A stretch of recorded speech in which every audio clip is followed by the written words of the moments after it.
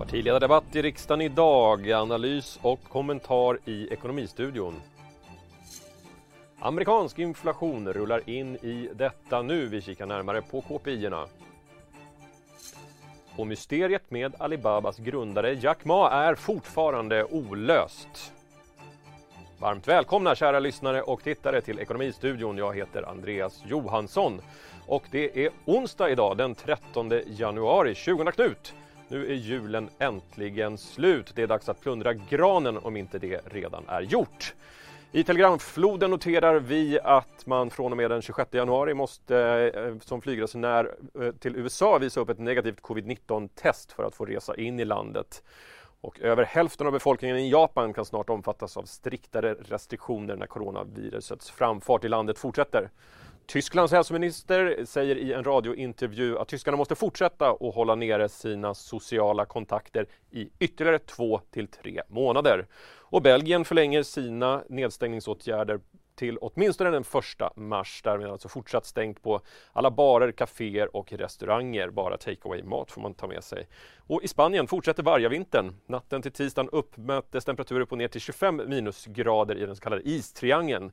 Minst 7 dödsoffer härleds till kylan. Och med det lilla omvärldssvepet så ska vi gå ut till Ylva i Marknadsstudion. Ylva Johansson är med oss för att vi ska få en koll på börsen. Men vi har också fått in inflationssiffror från USA, eller hur Ylva? Det stämmer Andreas, vi har fått konsumtionsprisindex för december som landade på 0,1 plus 0,1% i december, vilket är i linje med förväntningarna. Detta innebär också att kärninflationstakten ligger kvar på 1,6%. Men om vi då ska ta och kika på börsen så kan vi konstatera att Stockholmsbörsen just nu handlat svagt uppåt. Det innebär att Stockholmsbörsen alltså har återhämtat sig något under dagen. Börsen inledde ju dagen i sidled.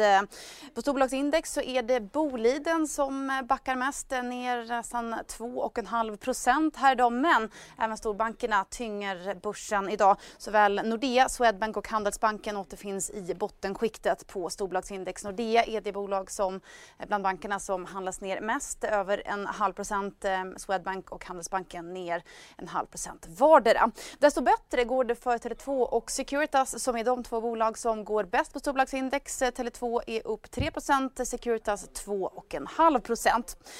Vi noterar även att den amerikanska 10-åringen backar något idag efter att ha varit uppe på sin högsta nivå sedan i mars igår. Då noterades 10-åringen på 1,18. Idag så är 10-åringen nere på 1,13. Om vi kikar på terminerna för USA-börserna så ser det ut att bli en öppning svagt neråt här lite senare idag. Och det är ju naturligtvis fokus framförallt på den politiska osäkerheten i landet just nu, eller hur Andreas?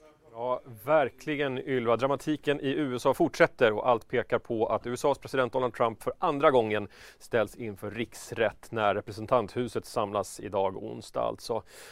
Klockan 15.00 svensk tid samlas man för att debattera frågan om riksrätt och DI-TV sänder såklart live efter Ekonomistudion 15.00 alltså.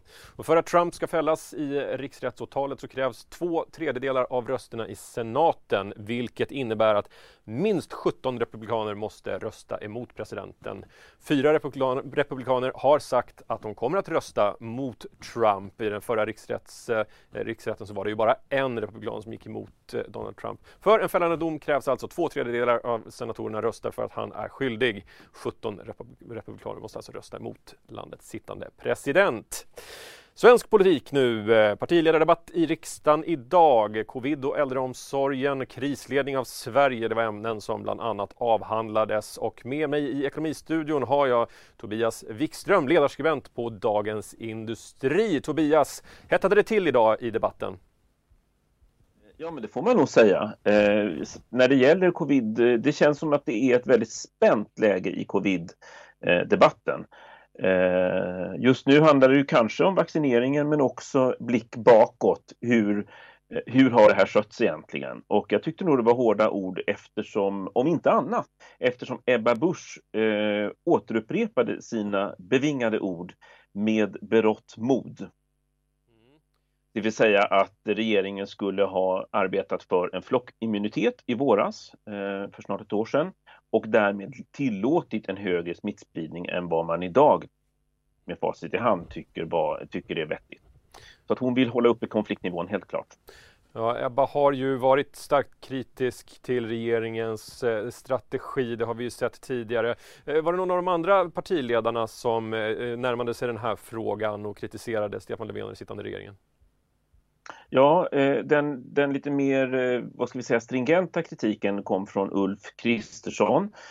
Och det handlar om mer i största allmänhet regeringens och rikets krisledningsförmåga. Alltså att han menar då att den socialdemokratiska regeringen, när Socialdemokraterna tog över 2014, så trappade man ner krisledningsfunktionen inom regeringskansliet bland annat. Och att detta nu visar sig i samband med till exempel vaccineringen, testningen, alltså logistiska saker i Sverige som inte fungerar, som kanske inte fungerar så bra. Det funkar inte bra med testningen för ett år sedan, och nu finns det en del som hävdar att vi står inför någon typ av långsamhetsmisslyckande när det gäller vaccinet också. Stefan Löfven då, hur skötte han sig i debatten? Ja, det är ju svårt för honom naturligtvis att säga hantera den här kritiken om pandemin. Men han skötte sig väl hyfsat. Han körde mycket sitt race som tar utgångspunkt faktiskt i USA och som då handlar om försvaret för demokratin och vikten av att motverka polarisering och så vidare. Det är ett spår som jag tror att han nog bedömer att han kan tjäna på. För det går ju rakt in i så fall då i den svenska politiken och kunna splittra borgerligheten och lite sånt där. Det har vi sett en del av. Så det körde han rätt hårt med under debatten och också under den efterföljande presskonferensen. Var det någonting som överraskade dig idag?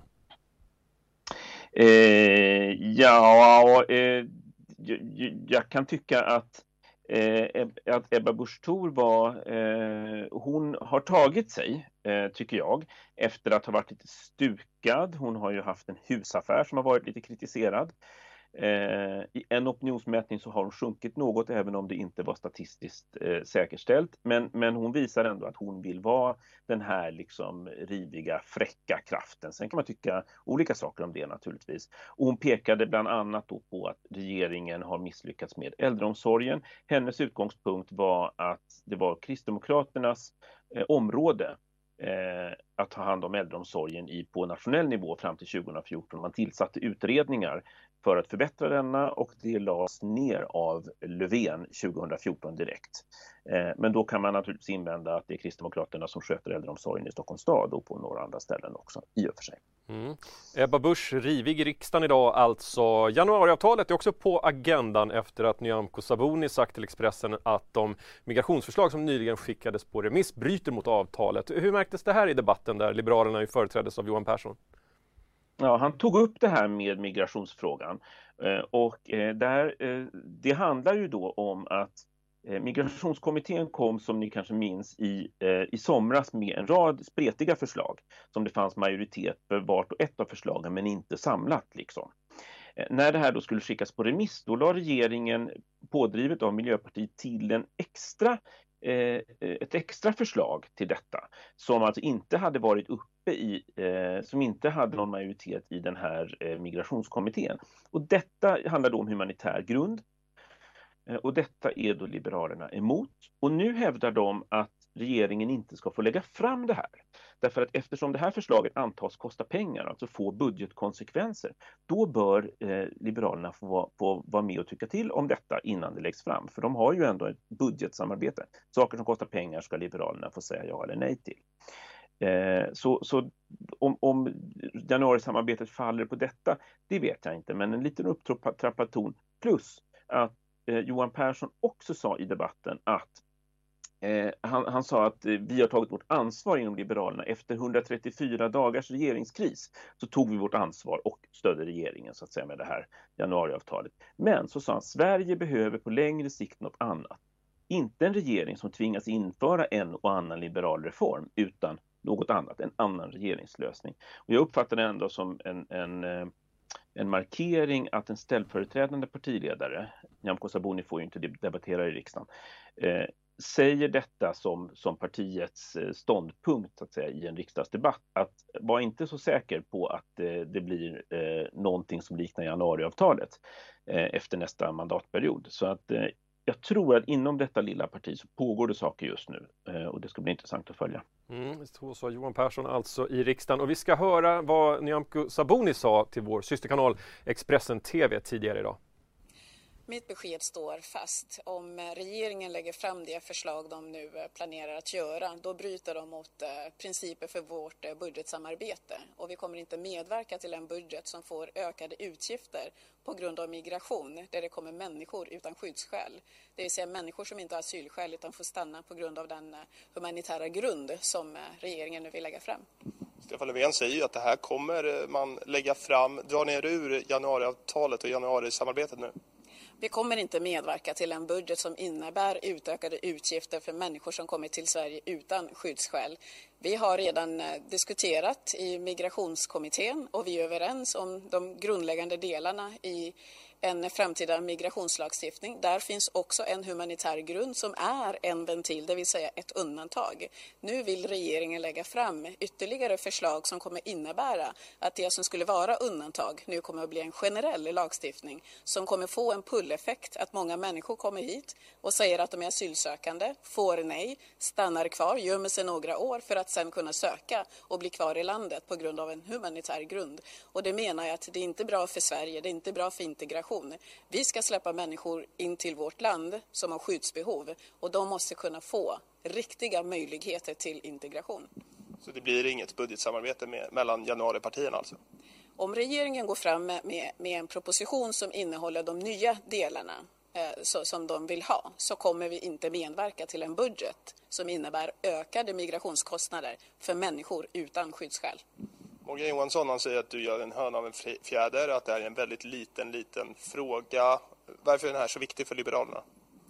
Det finns redan en humanitär ventil, så att om Morgan Johansson är ute efter ett undantag som ska ha de här ömmande särskilda skäl för vissa människor, så finns det redan i den överenskommelse vi har gjort inom ramen för migrationskommitté. Det här som Morgan Johansson lägger fram är ingen petitess, det är ingen liten sak. Om man inte har förstått det så tycker jag att han ska läsa remissvaren, inte minst från Migrationsverket, som säger att det här kommer bli mycket, mycket bredare än det undantag man hade kunnat vänta sig. Vad gör det här för det framtida samarbetet mellan januaripartierna? Tar det skada även på lång sikt?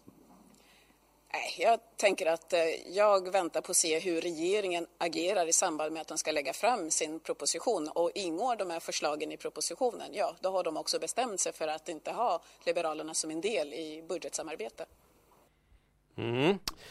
Vi har ju också rapporterat att Per Bolund ska lämna som finansmarknadsminister. Han är ju biolog i grunden och uppges vara sugen på att ta över efter miljö- och klimatminister Isabella Lövin. Innan min röst spricker, Tobias, jag spelar in dig på det här. Vem tar över efter Per Bolund och hur har han skött sig?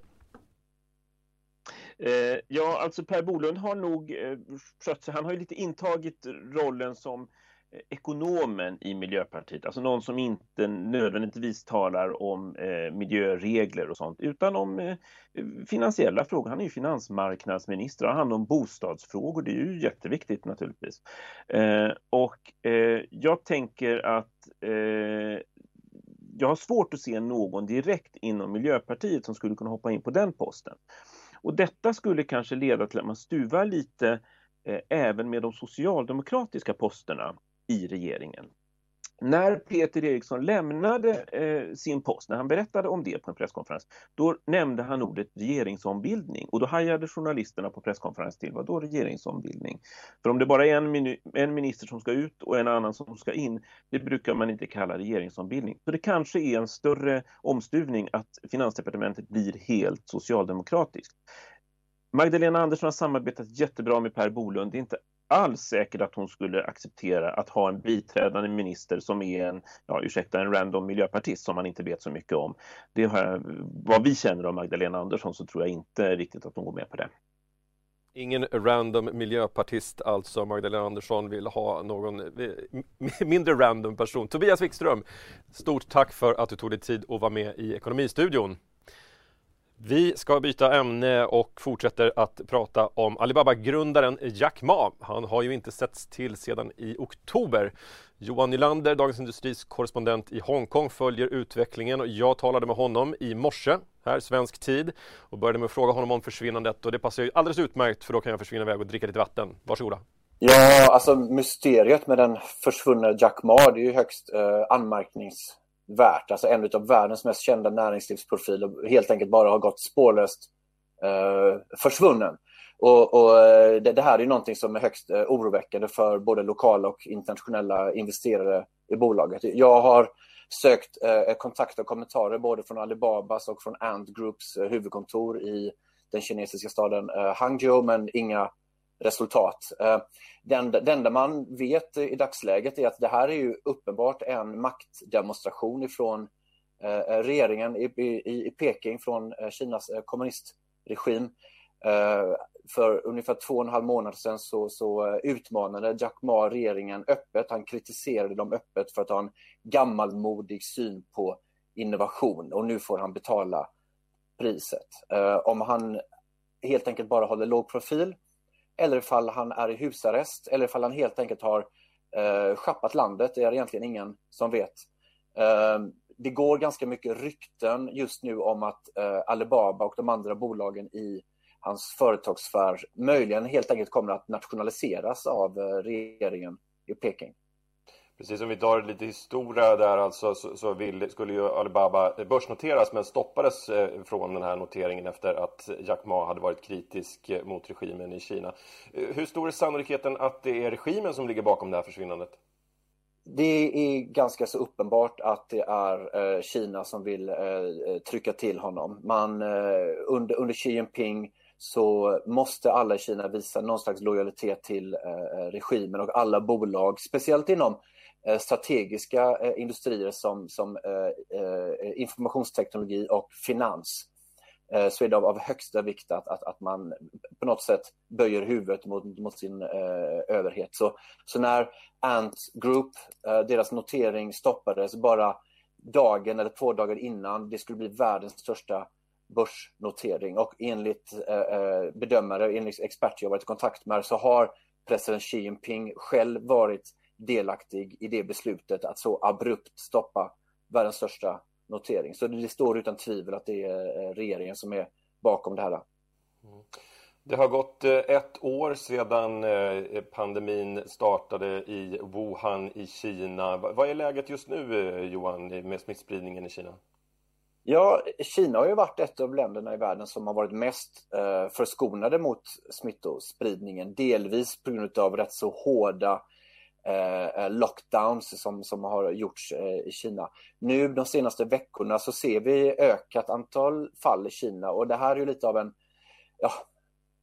fadäs för regeringen, för de har ju nästan hånat omvärlden för att de inte har lyckats stoppa spridningen. Och nu så ökar den i Kina i alla fall. Det är jämfört med europeiska och amerikanska mått försiktigt. Det är kanske 500 fall, det är några hundratals fall under de senaste veckorna. Men den här spridningen i Kina kommer ju också rätt så olägligt, med tanke på att Världshälsoorganisationens representanter kommer till Wuhan. De kommer anlända Kina imorgon för att då försöka utreda vart det här viruset egentligen hade sin ursprungliga källa. Och det här är ju också politiskt känsligt för Kina. Exakt, om vi tar lite historia där också, så har det ju varit ganska svårt för WHO att få komma in i Kina. Om du kort bara beskriver vad det är som har hänt. Ja, som sagt, det har ju gått 1 år sedan det här viruset började sprida sig, och Världshälsoorganisationen har fortfarande inte fått tillträde till de här marknaderna, den här ground zero där allting började. Deras resa in i Kina stoppades häromveckan, försenades fram tills nu. Och de flesta experter står väl enade om att WHO inte kommer att komma fram till något slutgiltigt svar om att viruset kommer från Kina. För Kina bedriver en massiv propagandamaskin som försöker att säga att viruset inte alls kommer från Kina, utan det kommer från andra länder.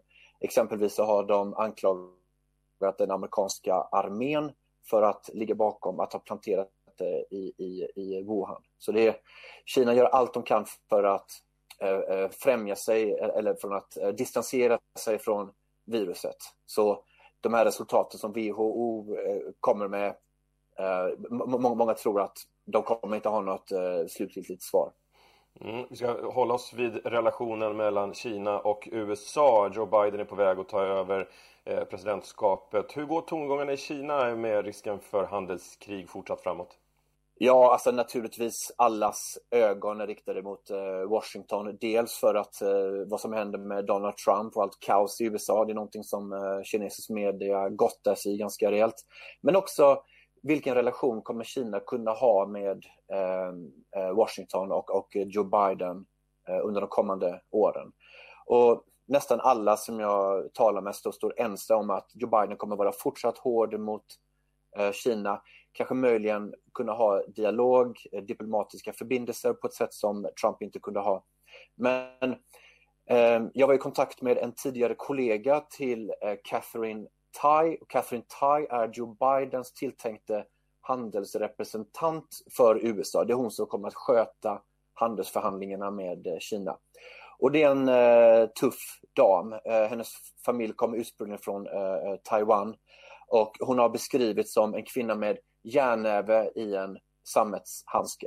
Så hon är stenhård men också duktig på att förhandla. Och det de flesta tror att kommer vara Joe Bidens administration framöver också. Så det är väl ingen som förväntar sig att handelskriget kommer att försvinna. Möjligen kommer den att bli hanterbar. Att man kommer kunna föra dialoger. Det är väl det folk tror och hoppas på ifrån kinesiskt perspektiv. Ja, vi ska göra ett nedslag i Sveriges Toscana, nämligen Österlen, där möbel- och designföretaget Gärsnäs vill expandera, och den här familjeägda fabriken har byggts möbler sedan 1893. Min programledarkollega Pontus Herin åkte dit och träffade Dag Klockby. Gärsnäsmöblerna har faktiskt funnits i 127 år. Är det viktigt för er, den här historien? Oh ja, det är ju oerhört viktigt. Vi har vår historia, det är lite vårt DNA. Det betyder mycket för oss när vi jobbar idag på marknaden. På vilket sätt då? Ja, alltså det ger oss ett innehåll, ett substans. Våra kunder uppskattar att det finns en historia bakom allting vi gör och det vi tillverkar. Och på något sätt det arvet och den erfarenheten som historien för med sig har vi oerhörd glädje av idag. Och ni finns ju här i Gärsnäs på Österlen och har även produktion här. Går det att ha svensk möbelproduktion? Absolut. Vi tycker att produktion idag i Sverige är otroligt bra, för vi kan ha kontroll, vi kan tillverka på ett miljömässigt försvarbart sätt, och vi har även det sociala ansvaret. Och det är inte bara design för oss utan hur vi gör möblerna som är väsentligt, både för oss och för kunderna. Vad har ni för några kunder? Våra kunder, det är offentlig miljö mycket, det är företag, det är statliga kunder, men vi vänder oss också mycket till mer och mer till privatkunder i både Sverige och utomlands. Så vill ni ju ut på exportmarknaden också, vet jag. Berätta. Ja, exporten är ju otroligt spännande och viktigt för oss. Vi vill finnas på många marknader, men gärna de exportmarknader vi talar om, det är Norden och Europa i första hand. Det gör att vi känner både från de här marknaderna ett stort intresse, men vi vill också sprida risken. Vi vill finnas på flera marknader. När Sverige går dåligt så är det bra om vi kan exportera. Slutligen, du och din hustru Anna tog över det här företaget för 17 år sedan. Vad är det viktigaste ni har gjort under den perioden? Det är mycket. Vi har gjort mycket. Vi har till exempel satsat väldigt mycket på produktutveckling, förnyelse, men också organisationsförändringar som har varit till det positiva. Vi ser idag att vi har skapat en bra organisation med många nya unga medarbetare, så vi kan bygga för framtiden.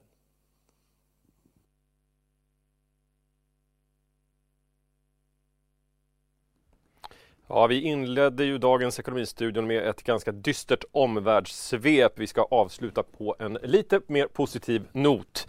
Det finns ljus vid horisonten, det hävdar EUs hälsochef. Det är inte vaccinen som räddar liv utan vaccineringen, det betonar alltså hälsokommissionär Stella Kyriakides på en presskonferens idag. Och här har hon också uppmanat EU-länderna att rapportera 2 gånger i veckan hur vaccinationen går. Och därmed så är vi framme vid sista raden och där säger vi grattis till ordet robot som fyller 100 år i år. Det var den tjeckiske dramatikern Karel Čapek som myntade uttrycket när han skrev den futuristiska pjäsen Rur 1921.